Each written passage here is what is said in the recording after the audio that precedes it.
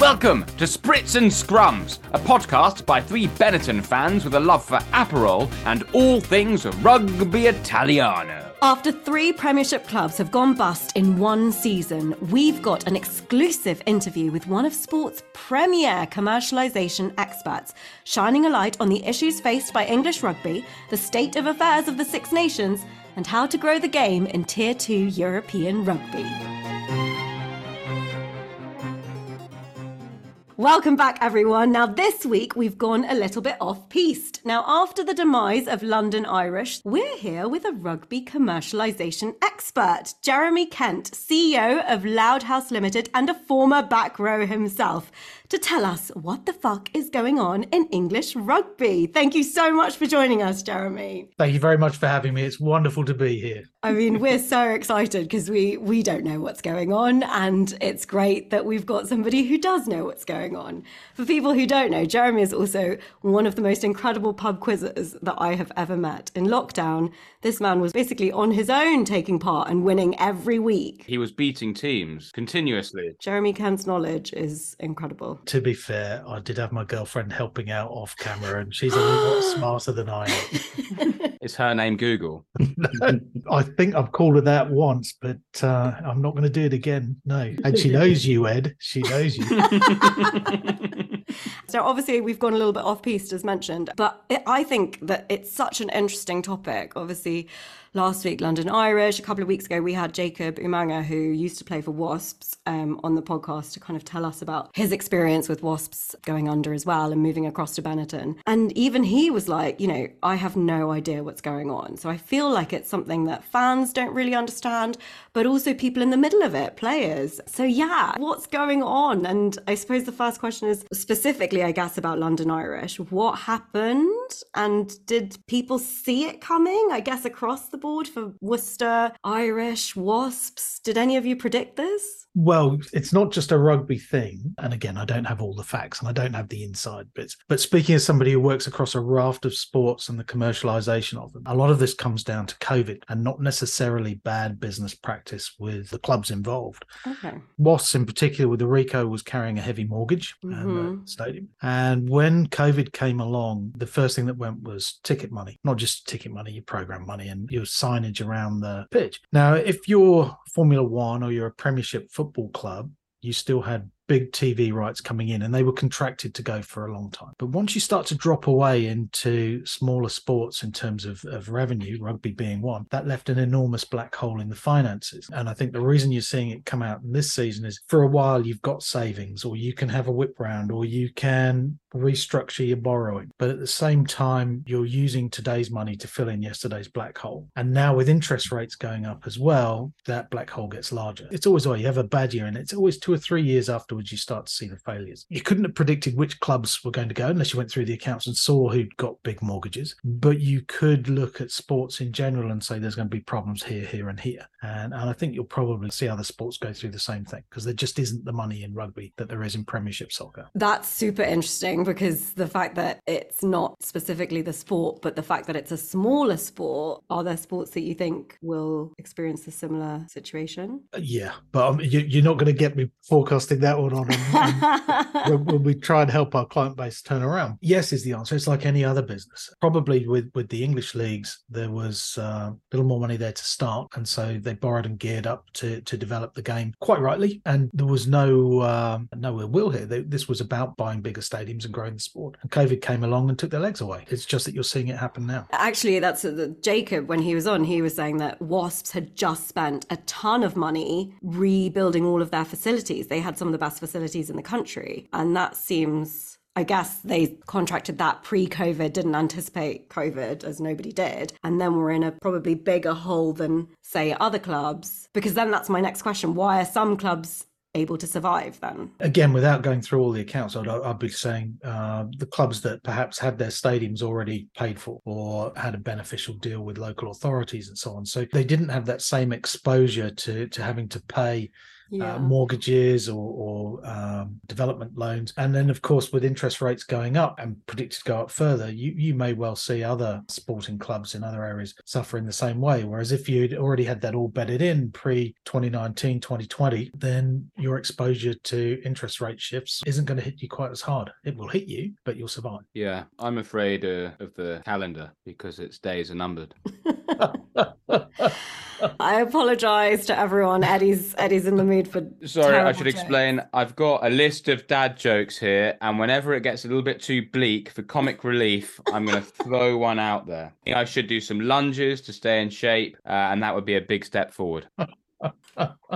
I'm sorry, Jeremy. I apologise. So, but then why is it, okay, is it just a coincidence then that the three clubs that have gone under are all in England? I think, as I say, there was more money in the English game at the time, so I would imagine that they have taken out the bigger loans to develop their facilities and so on, or they've got other costs elsewhere, because the salary cap should have kept most things in line on the team side. Yeah, but Welsh rugby's got a similar problem with money. Lower league football has a similar problem with money. Although again, most of their stadia has been established for a long time, so their borrowings aren't as high. But again, they don't have the TV rights, so it's just one of those unfortunate things. And I think you'll start seeing it in the wider economy now. That backlog from COVID will start to come through in the economy. Mm-hmm. So with a Premiership club, where does the general financing come from? So you talk about TV rights, but BT Sport shows the game, so surely the clubs are given something by BT Sport. And does the RFU also hand them money as well to give a sort of baseline finance? Yes and no is the answer. So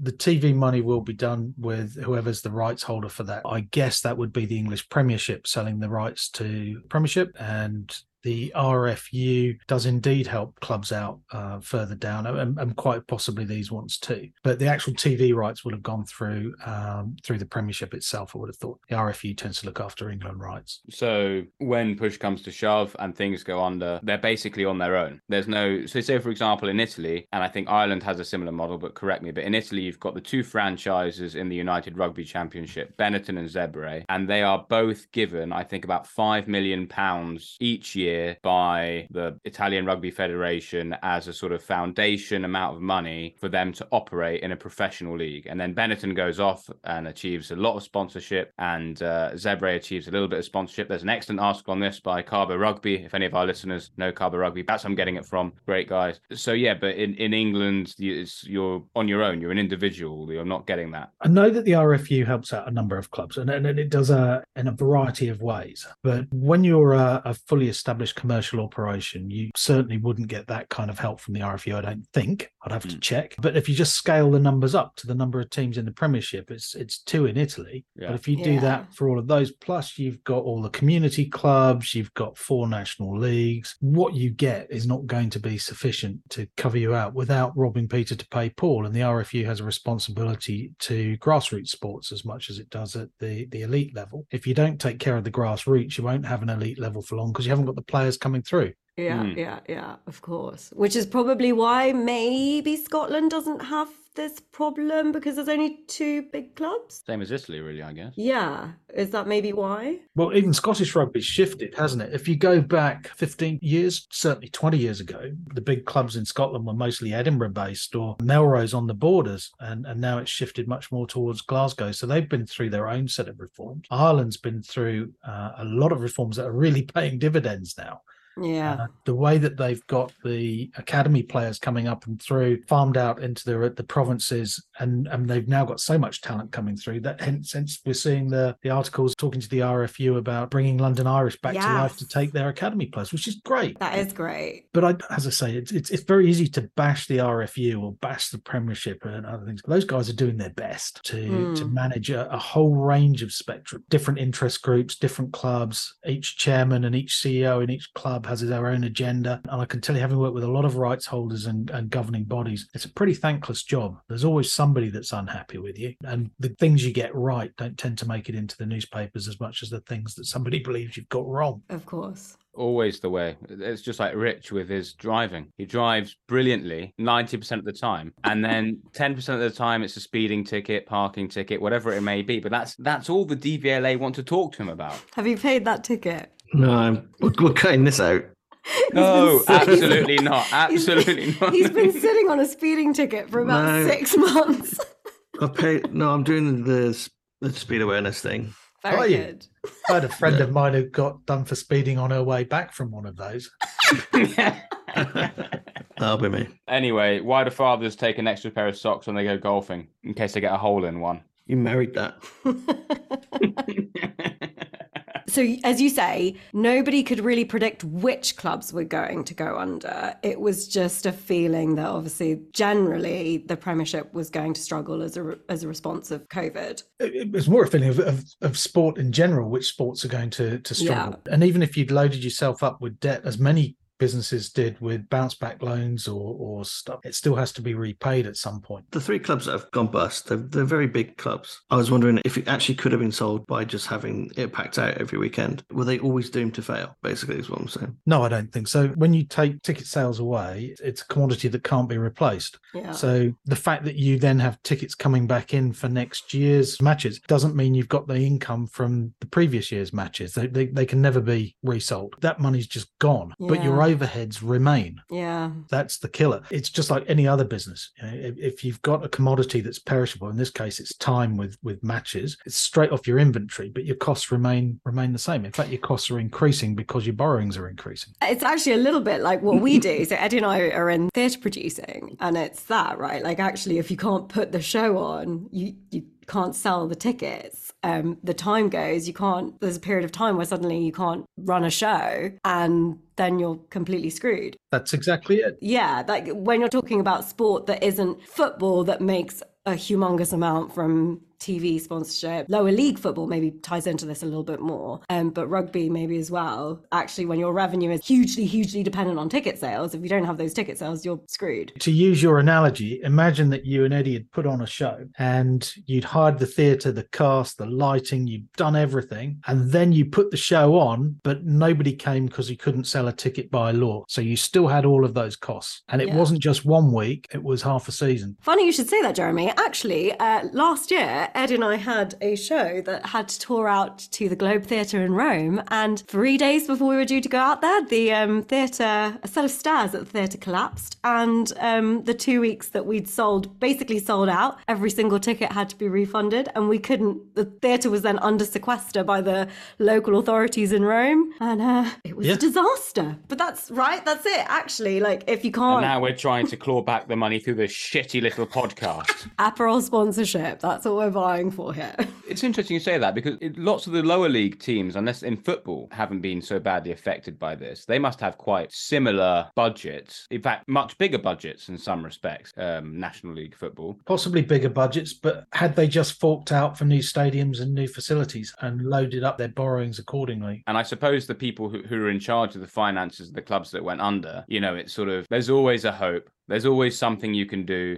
You've got that letter gone to the tax man. You're asking for a bit of a rebate there. You've got this other potential investment opportunity coming in there. So you're balancing plates, trying to figure it out. And then when it comes down, it just comes down at once, and none of it's worked, I suppose. But, they probably were potentially, I'd guess, 1 or 2 flips of the coin away from being fine. Who knows? You could be right. Nobody else was in those meetings, but I imagine that's the way it goes. And as I say, I don't think it'll be the end of it just yet. Not necessarily for rugby, but other sports. As outsiders who know nothing about this, you hear that Worcester's gone under, that Wasps have gone under, that Irish have gone under.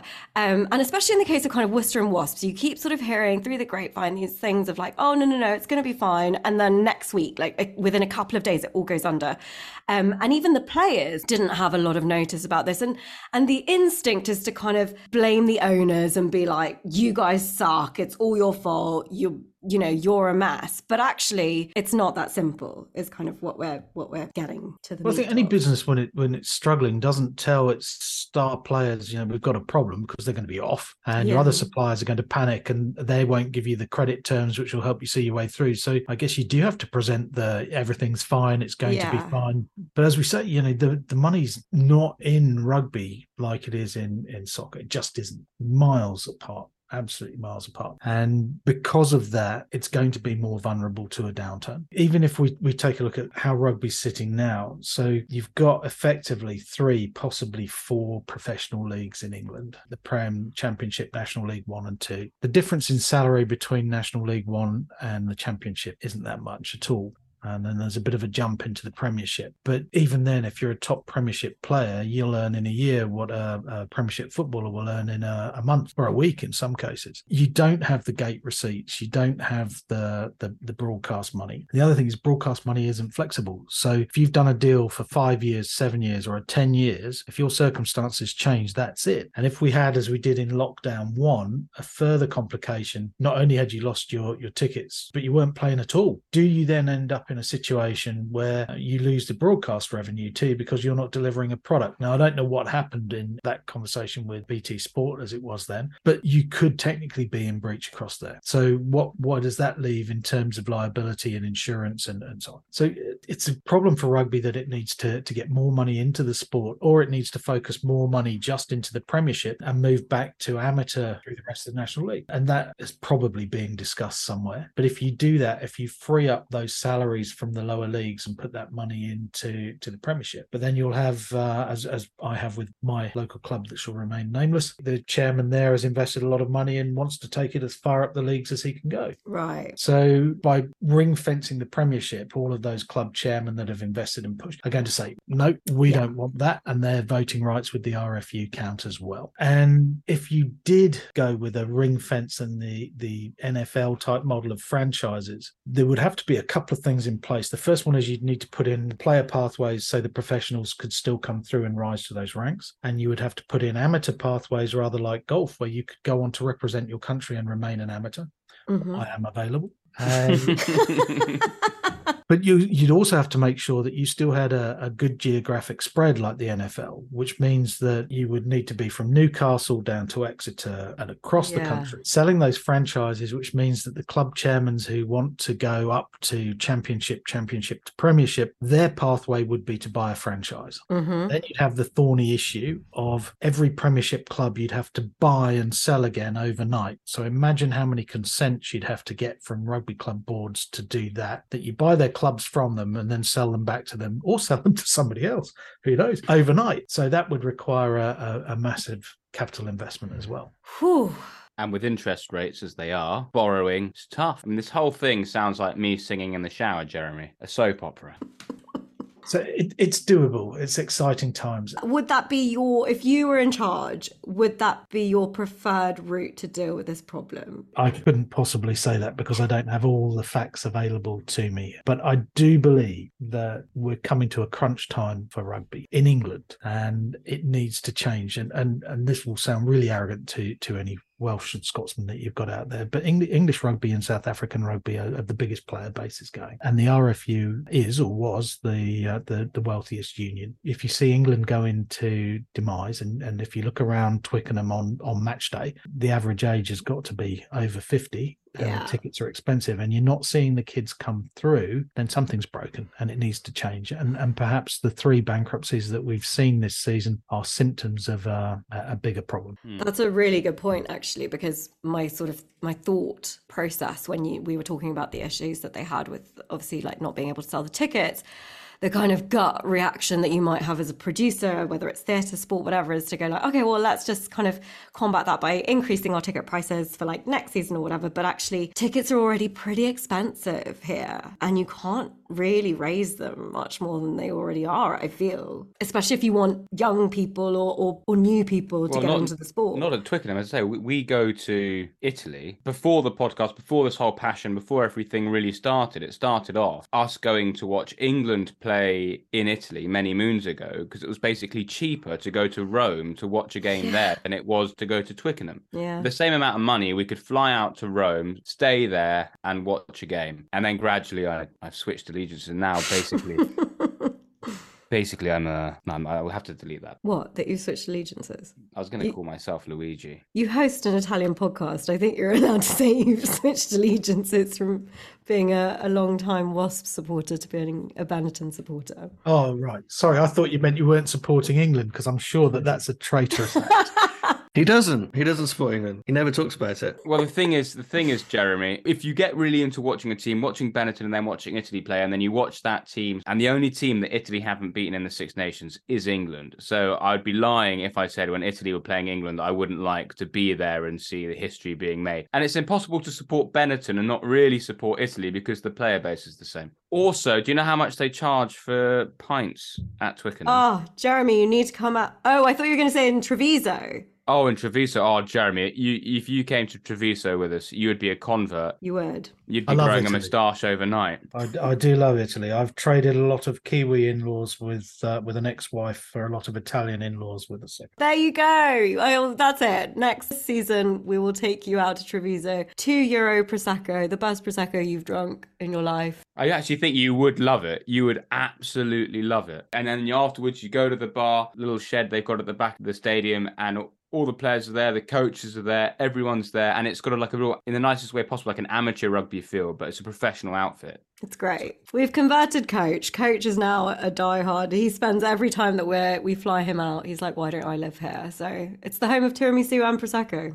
What's not to like? I do love Italy. I do love it. I can't bring myself to follow the Italian team. I am sorry. Not yet. Not yet. But so why isn't this happening in France? France has a ton of clubs. France, arguably, I think, are quite similar in the sort of number of clubs that they've got.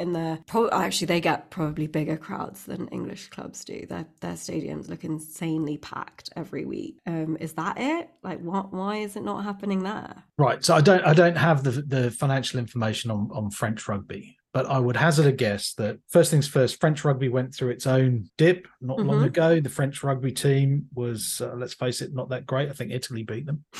So we almost beat them this Six Nations, Jeremy.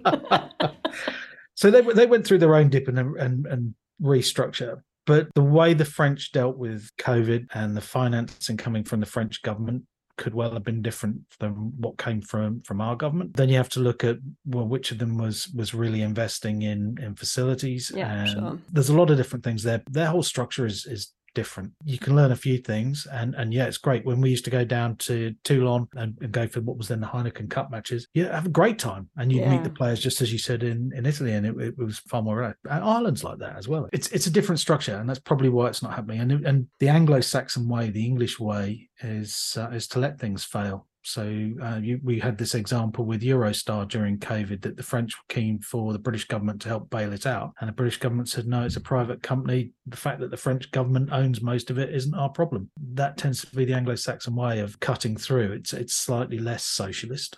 Don't bail out as much. Except when it comes to rail, right? We seem to the trains seem to get away with being bailed out by the government time and time again. These there's always exceptions, and of course there's the MP that pork barrel politics, isn't it, when they bail out a local firm. So, but that whole culture, even with the inflation problems and power, the French government squashed the inflation on energy by saying, here's the cap, that's as much as you can charge. Yeah, and the government picked up the rest of it. So yes, the French will pay for it through their taxes. They have a different way of handling things, whereas with our guys it was, well, we'll give you a little bit of money towards your bills, but they allowed companies to go bust there. And so I think the final kind of question that I have in relation to this sort of issue is that Wales, as you've already touched upon, is going through a very similar thing, but they seem to be dealing with it by just telling players that they have to accept 30k as their salary. Well, that's the way they're dealing with it. If you look at most salaries in rugby, 30k is not bad. It's different in the Premiership. It's higher, but if you're National League One, then you'd be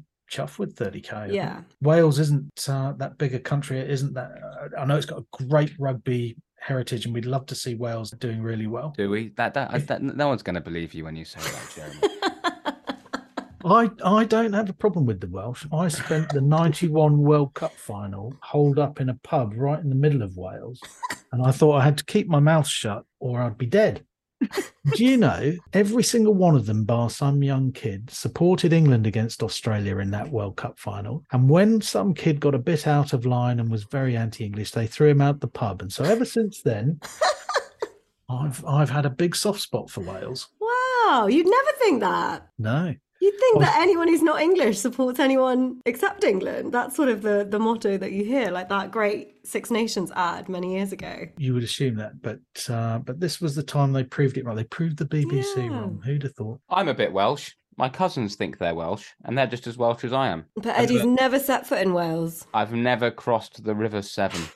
If that's even its name, I don't even know. I guess the issue was, but now they've changed that rule, that you couldn't represent Wales if you didn't play in Wales. But now they've gone like, okay, you accept a 30k salary, or if you want to leave, you can leave, but you can still play for Wales. Yeah, but all you're doing is shifting the costs elsewhere. So the market will always find its level. Okay, so you're a good Welshman and you can earn more money in France. Well, great, but you do disappear off the horizon. And in taking that role, you then deprive a French kid of their pathway up into their Premiership. And I think this was partially the problem France had a few years ago, that they were hiring in loads of ex-Kiwis and Aussies that had reached their peak with their national teams, and they came into premium rugby in France, and that stops a kid coming up and through. And contrast that with what the Irish have done very cleverly on getting game time for their kids in academies and pushing them out. So even though you could argue most of it, and probably is around the Leinster, they push the kids into the other provinces. What a change.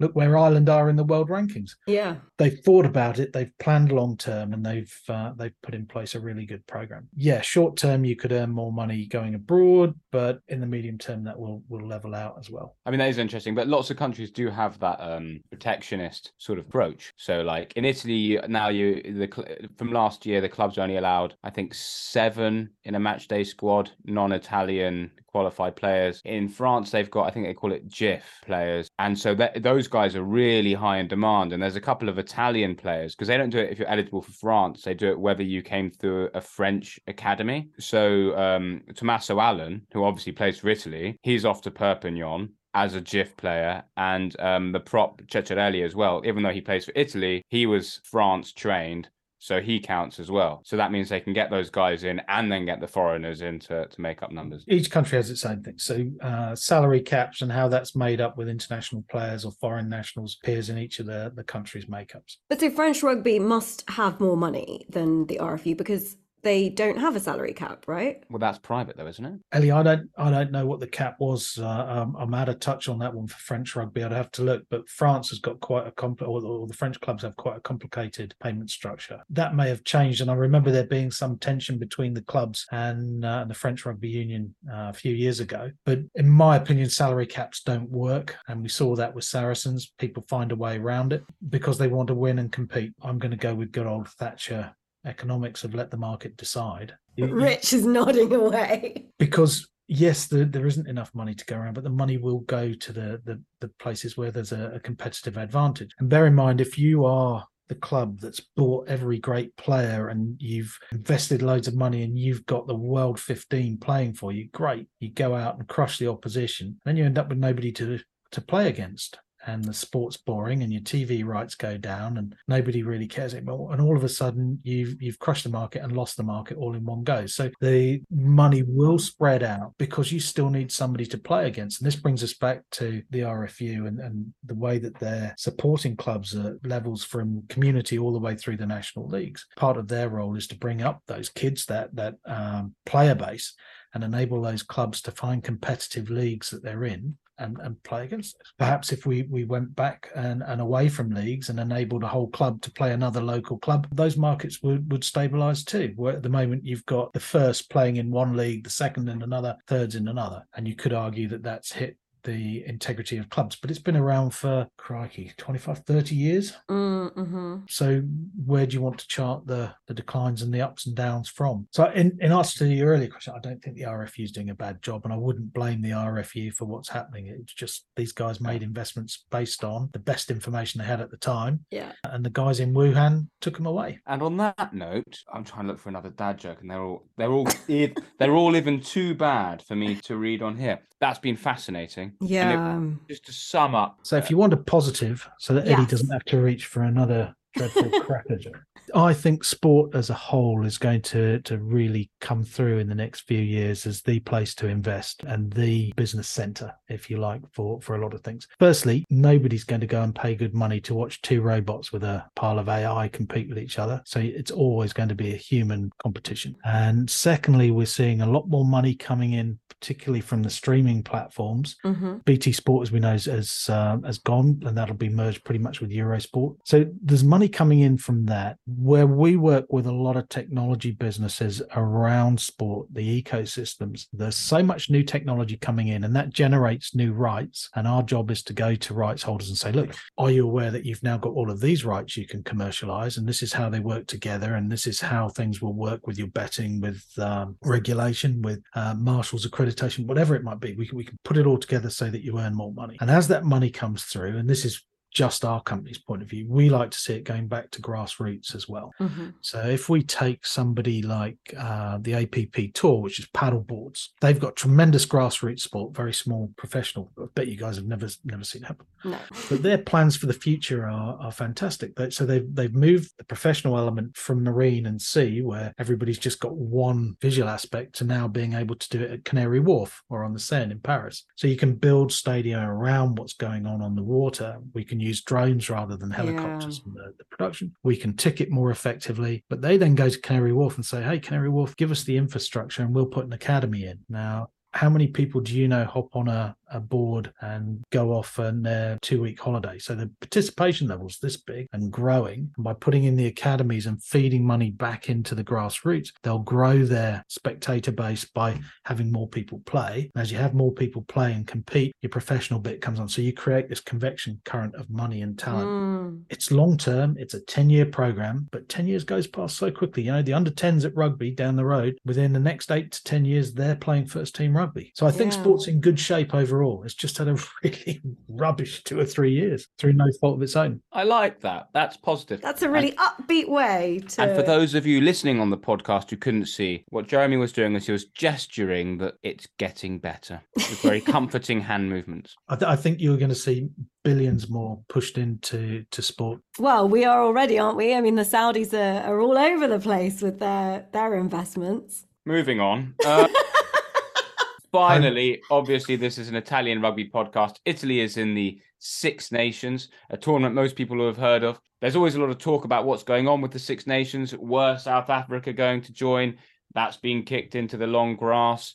Should Georgia or European rugby have a crack at the Six Nations, which sounds fair, and I think most rugby fans would be for that, but it seems like it's pretty impossible because the Six Nations is a closed shop company. And so just a little bit about what is the deal there? When everyone's banging on about Twitter about let there be a relegation promotion playoff, what's really possible or not possible? Okay, so this is your ring fencing the Premiership happening at an international level. European rugby based in Paris takes care of, in fact, the home nations are also contracted to European rugby, but it's separated out. So they will look after the Georgias, the Portugals, the Spains, and so on. And they do a great job bringing grassroots and competitive levels of rugby to Europe. You've got to take your hat off to Florent Marty and his team. They've done a great job. So then let's say you start to bring in relegation and demotion. Follow that through. If you promoted Georgia in, and let's say the Scots went down. It's an Italian podcast. We'll go with that. Scotland's gone. So let's say the Scots went down. Scotland go into the rest of Europe and absolutely hammer everybody. They spank them every week. Yeah. Why would the opposition turn up to be spanked all the week? You lose interest. Your product's not very good. And let's say you brought Georgia in and Georgia suddenly had 50,000 English people. Where would it accommodate them? Where would they go into the stadium and so on? So you've got exactly the same issue that you'd have with, say, Ealing Trailfinders coming up to the Premiership. You don't have the stadiums. You don't have the support base. You increase everybody's costs in terms of travel. And there is a big step change between that and the Six Nations. And a lot of that's what the World Cup is designed to bring up those nations. And if you look at what it's done for developing countries rugby, and I don't mean that as in their developing nations, I mean their rugby's developing. Yeah. It's been pretty fantastic. So rugby as a whole, I think, is in good health. It needs a few tweaks here and there and a bit of radical pruning in one or two countries, but you can't have a situation where you drop out the Six Nations into a league you're going to spank everybody, nor can you come up from that league and have a good time. If you look at how Italy's struggled, Yeah. And it's always bottom end, 1 or 2. What chance would Spain have, or Germany, or Yeah. Georgia? So at the moment, I don't think it's workable. But as I say, the European rugby guys in Paris do a great job. They really do. But isn't it worth the risk of having it? Because the likelihood of a playoff, right, from like the top of the tier 2 and the bottom of the Six Nations would attract a huge following on TV. Like you could sell those TV rights for a ton of money. And it's not loads and loads of money. He gestures a small amount of money with his hands. Tiny amount of money. Oh, really? I would imagine everyone would watch that. Like whether you're an England fan, a French fan, whatever, like the playoff between, let's say, Scotland and Georgia. I mean, even though Scotland's very likely to win it, but you never know. Okay. So wouldn't everyone watch that? Let's put it this way then, because you get something similar. How many Rugby World Cup qualifying matches for the upcoming World Cup in France have you watched, and you're a rugby fan? Only the Italy ones. So you didn't watch Georgia, you didn't watch the other ones, no? No. And that's the problem. The TV audiences for rugby union, rugby feels like it's a big sport, and it's obviously my primary sport, and I loved it. I really did. But it is tiny. And in terms of TV audiences, in terms of player figures, it's tiny, even in England. One of the reasons that we have a 3 p.m. block out on Premiership football clubs on Saturday afternoon is because it was firstly brought in to protect the other football leagues. Why would somebody in Division 4 or the Vanarama League go and pay their money to watch one of those matches when Manchester United are playing Liverpool on your TV on Saturday afternoon? So you have the 3 p.m. blackout. And I know that the Football League, the Championship, have voted to get rid of that now, but the Premier League sucks eyeballs and money away from every other sport in the country on a huge scale. So when you start to see that gulf in difference between that and what you get in terms of watching Romania play Georgia at rugby in a playoff, how many people do you think would really tune in to see that? Maybe not as many as I think. And that's it. That's the problem. If you don't have the eyeballs, if you don't have the spectators, it's not going to grow, Ronnie. How do you grow the spectators? Well, local club to me, Chinna Rugby Club, has hundreds of kids, literally hundreds of kids there every Sunday morning. And that means that another club has to supply hundreds of kids. So you've got 1,000 kids down there, which probably means you've got at least 1,500 really frozen parents on a wet Sunday in January. But those 1,500 parents watch their kids, and then as their kids start to play first-class rugby, they tune in and watch there. And that's where you get the convection current coming up. So this is why European rugby based out of Paris does such a great job of also trying to hang on to quality players in those countries and keep them playing in those countries, because if they come and play in England or Wales or in France, that deprives their leagues of talent, and it also deprives us of our own pathways coming through. So it looks like it's all doom and gloom. It isn't. As long as we can get more kids playing rugby and any other sport, you've got to get the grassroots out there, because football sucks eyeballs, and with it takes the money. And it's tricky because football takes everything, because it's so easy to play it whoever you are, wherever you are. The thing that makes football so simple and so universal is that you just need a ball. Obviously it's not quite as simple with most you're other right. sports. It's a ball and two jumpers. Yeah. But then you look at the way people play cricket in the Windies or in India, where you just paint 3 stumps on a wall somewhere and that's it. It's that. The second one is you look at the United States and the money available for sport in the United States. And if you think the Premiership has a lot of money, wait till you look at the NBA or NFL. It's a different league again. So you need a big market. And what the US has that Europe doesn't have is it's got a homogeneous market to our heterogeneous market. Generally, as well, on the commercial side, they have much better tech than we do. We've got more exciting sports. But you should never date a tennis player. Love means nothing to them. Oh, God. Right. The final question then, I guess, to round this all off. What do you think the future of the Six Nations looks like? I mean, is it, let's say over the next 10 years, will it still be the Six Nations? Do you see it growing? Do you see it changing from what it is? Or is the Six Nations sort of something that is just cemented? It's good to go. It's sort of untouchable and too iconic to change. Yeah. So in 1997, would you have said the 5 nations would never change? Or could you see that changing so that in 99 it was the last of the 5 nations? I don't know. It's a really tough one, that. Would you swap out Italy for South Africa? Never. No, because, well, for lots of reasons. I think South Africa has a bit of an arrogance that they could just sort of wander in. Like they're in the Rugby Championship down under, then they're like, oh, we'll come to the Six Nations. Oh, we'll join the URC. As if they're walking around as if they can do whatever they want. No, the world doesn't work that way, I'm afraid. You get in line. I don't think they're like that, to be honest. They've had one coach which is very like that, but I don't think that they are. But if you took South Africa out the Southern Hemisphere, you see Australia, you think the Aussies, it's a big sport, but rugby union is a small sport there. In New South Wales, Rugby League is the big one, and in Victoria, it's AFL. And you head down to New Zealand, where it's a massive sport, but the population of New Zealand, we've got more people watch EastEnders than live in New Zealand. So if you took South Africa and their player numbers out and moved them in to make it the Six Nations or the Seven Nations, that would really damage the Southern Hemisphere competitiveness. But they're in the same time zone as us. Although, I mean, who's traveling to South Africa for a weekend game, really? Like, right, the thing that makes the Six Nations so fantastic is that I can go, right, I'm going to Paris for the weekend, right, I'm popping over to Dublin for the weekend for this one-off game. Like, you can't really do that. Yes, you can. And South Africa's beauty is you can hop on a plane at 10 p.m. and wake up in South Africa the next day, and it's in the same time zone. There's no jet lag. It's totally doable. I've done it. If that happened, you're doing it at the expense, in my opinion, you're doing it at the expense of your once every 12-year Lions tours. You know, that suddenly like the big deal about going down there isn't as much. Your international tours as well in the summer, they don't become as important. And to be honest, if I'm going to get on a plane, if it's not to Italy, then I would actually rather, I mean, Georgia's actually quite far away, to be honest. People don't really understand how far away Georgia is.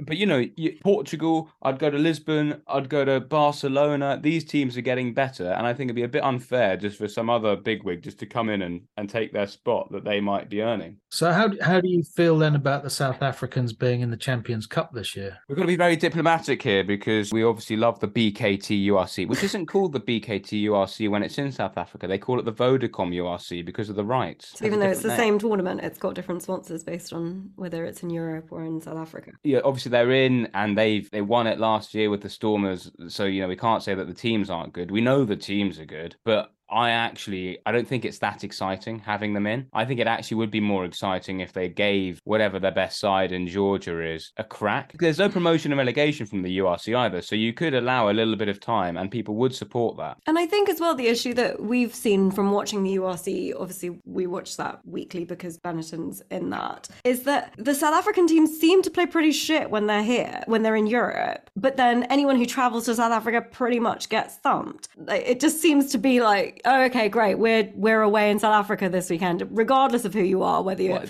Glasgow, Edinburgh, Benetton. That's a great point, because you also talk about the money in sport, you know, and we joked about this with Jacob Umaga when he was on there. I said they must hate Ryanair because Benetton haven't done well this season on the road. And he said, oh, we're more of a Jet 2 kind of, you know, in football, it's private jets and they get there in comfort, or they rent out first and business and off they go. Whereas there was a video, I think it was which one's the one sponsored by Emirates? The Lions. Emirates Lions flying up, not on Emirates, obviously, on some random airline to play a match. And they just had all their people singing economy for however many hours. And they were playing a top level game the next day. And it's like, that's garbage. Teams can't perform at the top level on the road when they're traveling in. It makes whatever coach we used to travel on in rugby look luxurious. But that's what happened in Super Rugby for years. And it was a tremendous spectacle. You'd have the South Africans, the Aussies and the Kiwis traveling to each other, playing pretty much that model. And then I think they overexpanded it and it lost a bit of its pizzazz. But there was a time when we were living back home that Super Rugby was considered better than the international rugby. I don't have a problem with the Saffers joining the Champions Cup. I think it's good, and it gives you an opportunity to play against teams that play in a different way. You're right about being on the road. That was always tough. And when the Saffers arrived in New Zealand, it was fairly brutal one way. When it went the other way, it was fairly brutal. Yeah. You're shifting day into night, even though you're in the same hemisphere. But at least when you're playing in Europe, you haven't got that time zone. I mean, I'm not massively against it. I wasn't sort of saying like, oh, when they joined, oh, no, they shouldn't be part of it. Let's not forget that the first tournament that the South Africans joined was the Pro 14 Rainbow Cup, which Benetton won. Beat the Bulls in a terrific final. If you haven't seen it, it's definitely worth checking out. I'll send you the highlights. So you can check it out. Benetton were amazing in that. Beat all the bookies. But I do think there should be some space for some of the other clubs, maybe in the Challenge Cup, to come through and have a crack. I did that a couple of years with some Russian teams and things, and it wasn't a great success, but I think they could do it better now. But there's your promotion and relegation. It's not so much from a league, but if you don't qualify in your own league at a certain level, that says what cup you're going into. The same as soccer does with UEFA. So it's there. And I think that UEFA's way of dealing with it for qualifying is important. So the smaller countries, their leagues don't give you straight access to Champions League or Europa. You have to do a series of qualifiers to prove that the club's good enough, and then you qualify in. So that could be something that's looked at if it isn't already. Obviously, England right now, with the clubs missing, they've got some fairly simple qualifications for the Champions Cup because they've got less teams and more spots. Well, it'll be interesting to see what comes out. I hope that the Irish deal for London Irish goes through. I used to enjoy playing against London Irish. I hope that goes through and that Wasps come back at some point. Worcester, I'm afraid, seems to have disappeared completely. And that's a shame because it looked like Neil Diamond was doing a really great job at giving everyone hope. Maybe not.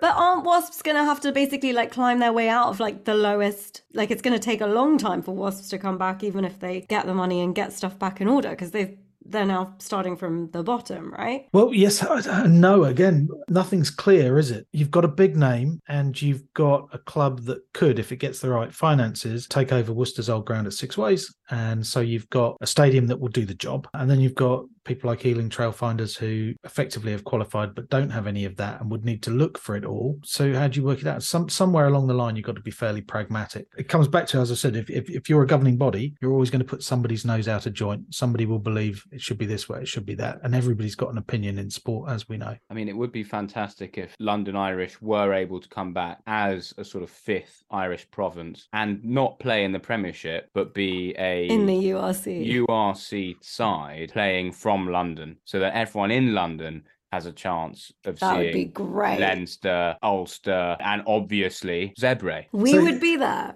As a Londoner, you can do all of that anyway. You can hop on a flight to Dublin. And one of the things that we talk to rights holders about is that your sport, whilst you live it and you breathe it and quite possibly you played in it, you are competing with every other sport for attention and eyeballs. But you're also competing with everything else somebody can do in London. Go to the theatre and see you guys. Go shopping. Whatever it might be that people spend their time at. So would you put another club into London or would you put it elsewhere in the country? So London Irish isn't London anymore, is it? It was down at Reading Way. Would you put them somewhere else? Would you expand the franchises out so that London doesn't dominate it with lots of big clubs? And if you are London, then your communications are great with the rest of the world. So you can always fly over and see Leinster play. It's a really good weekend. Yeah. As I say, the sport's coming for a shake-up, and I think we're probably at the nadir at the moment, and it will start to get better from here. I don't think England will have a great World Cup, unfortunately, but we can rebuild on from there. Who are you predicting to win? Well, I could never support France. Of course not. I'd have to go with the Irish and wish them well. I think they're playing some really exciting rugby. I've seen them beat the Kiwis too often, and the games that they've put on just outstanding. Yeah. I think Farrell is without doubt the best coach, and he was a great loss to the RFU when he went over to Ireland. So I'd tip Ireland for it, but I think it'll be close. I think it's the most open World Cup we've seen. Oh, okay. I like that. Well, Coach agrees with you. Coach said Ireland. Coach spent his money on Ireland. I've changed my mind. What? Left turn? I think Australia are going to win it. What? Well, Eddie Jones does give you that kind of anything can happen. And there was a bit of annoyance. There was this one player, Benetton back row, who was playing at Ealing, who was eligible to play for Italy. And he scored a ridiculous number of tries. Tizzano, I think is his name. And one phone call from Eddie Jones and straight back to Australia, being poached. And he's playing over there now. And so he'll be in the Australia squad. Eddie Jones put his feelers out. That's what I mean. It is the most open. You don't know what the Aussies are going to come back with. Jones and the Kiwis are always fantastic. What are they going to bring over? The Saffers, same thing. Everybody had written them off at the last World Cup, and they went through and they played like England did in 2003, strangled the opposition, just suffocated them. And then you've got Ireland and France. So this, it's really open. Should be, I think, the best World Cup we've seen today. Have you got some great tickets? I gave my tickets back when I didn't think England would win it. No. No, you didn't. You were just having a bad day, Jeremy. I don't take the piss, but that does seem like something that coach would do. I don't want these anymore. You have them. Yeah, I've been to all the World Cup finals with England in them, and on the other ones, I've had the tickets and I've given them back so that somebody who supports those countries. Oh, that's great. And I think that the way that it may even have been the RFU that pushed the idea on the IRB that when the World Cup was held here, they set up an exchange method. So you didn't end up with touts charging thousands and thousands for tickets. You sold your tickets back to the issuing authority and they then issued them to somebody else who was a genuine fan at face value. And I thought that was great. That's the way it should be. Yeah. Yeah, that is. Some people have tried and failed to get tickets. Hopefully, we'll try and get some. Can't believe he didn't give them to me. Eddie, I didn't think Italy would be in the final either. Well, don't. In Italian, we say don't count your chickens. Wait, do you say that in English as well? Yeah, that sounds English. Don't count your chickens. Io conosco I miei polli. One last final thing you've got to go. There's talks about Italy applying to host one of the next Rugby World Cups, a joint venture with Italian football and Italian rugby to update their stadium so they're able to host a major football tournament and the Rugby World Cup. Think that sounds like a good idea? Yeah, why not? Obviously, World Rugby is going to vet the application, but why not? Isn't it great? Who doesn't like a weekend away in Italy? Indeed. So, that's exactly the right answer. But I think it's really clever what they've done, this idea that they've sort of collaborated, so the FIR with the FIGC to sort of say like, right, well, actually, if you guys, the football, revamp your stadiums and make them such that we can host rugby in them, that really helps us grow the sport. Because there is now in Italy, they're trying, at least from what I've understood, to really collaborate or at least help the Federazione Rugby from the football side. And a great way of doing that is if you build your stadiums in such a way that rugby could be hosted there, then actually in the 2032 Euros and then the 2034, whatever, Rugby World Cup could both put in a bid. So, I'm all for it. I really am. I don't like stadiums where they have a running track that keeps you miles from the pitch. We have a lot of those in Italy, unfortunately. One of the great things that Cardiff Arms Park and now the Millennium Stadium has is whenever you're there, it feels like you can just reach out and touch the grass. Yeah. And that's really rather special. Yeah, why not? And the fact that in Italy they ground share anyway. We seem to have this thing that Twickenham is just for rugby union. I know it's had the odd pop concert, but it's just for rugby union. It's for English rugby union. Old Trafford is just for Manchester United, whereas there they share one team away, one team home, just as we've seen occasionally in NFL in the States with people like the Giants and the Jets through the 80s. So why not have Italy there? Why not? And who doesn't love a weekend in the sunshine, watching rugby and drinking spritz? Oh, Jeremy, thank you so much. I feel like we could have spent another hour talking about this, but it's been so useful to just kind of get a bit more of an understanding of what's going on and what the future holds. But the future looks bright, and that sounds good to us. Ladies and gentlemen, you heard it here. Italy to win the Rugby World Cup. Jeremy Kent said that himself. I did not. I certainly did not. There's no way it's going out with that. Thank you so much. This has been great. Thank you for joining us. Thank you very much for having me. It's been a pleasure. Thanks a lot. Grazie mille. Thanks. What a guy. What a guy. He really tolerated all of your really shit jokes as well. Some top knowledge. I've met him before. Top knowledge. Yeah. I tell you, what that man does not know, I mean, obviously about sports commercialization, but just generally at a pub quiz, he's the guy you want. He knows everything. He is. He wins all the pub quizzes, and it was a pleasure to have him on. Yeah. And while we were off air, he even guessed that Coach was an ex-rugby player. And when we asked what position he thought the coach played, he said definitely either a 1 or a 3. Couldn't be a 2. Couldn't be further from my position. I still haven't uploaded the front flip video. I will do that. I promise. But yeah, guys, I realized that was totally nothing to do with Italian rugby. However, we just felt, with Irish going under last week, it just felt like we needed to talk about it. And having somebody with the knowledge that he had, it doesn't matter whether you're a Benetton fan, whether you're a Wasps fan, whether you're a La Rochelle fan. Well, it impacts rugby as a whole. We're an Italian rugby podcast, but the entire rugby world has been shaken by what's happened this season in English rugby. So it's definitely worth talking about. And it was great to have him on. Until next time, rugby fans. Ciao a tutti. Arrivederci. Ciao.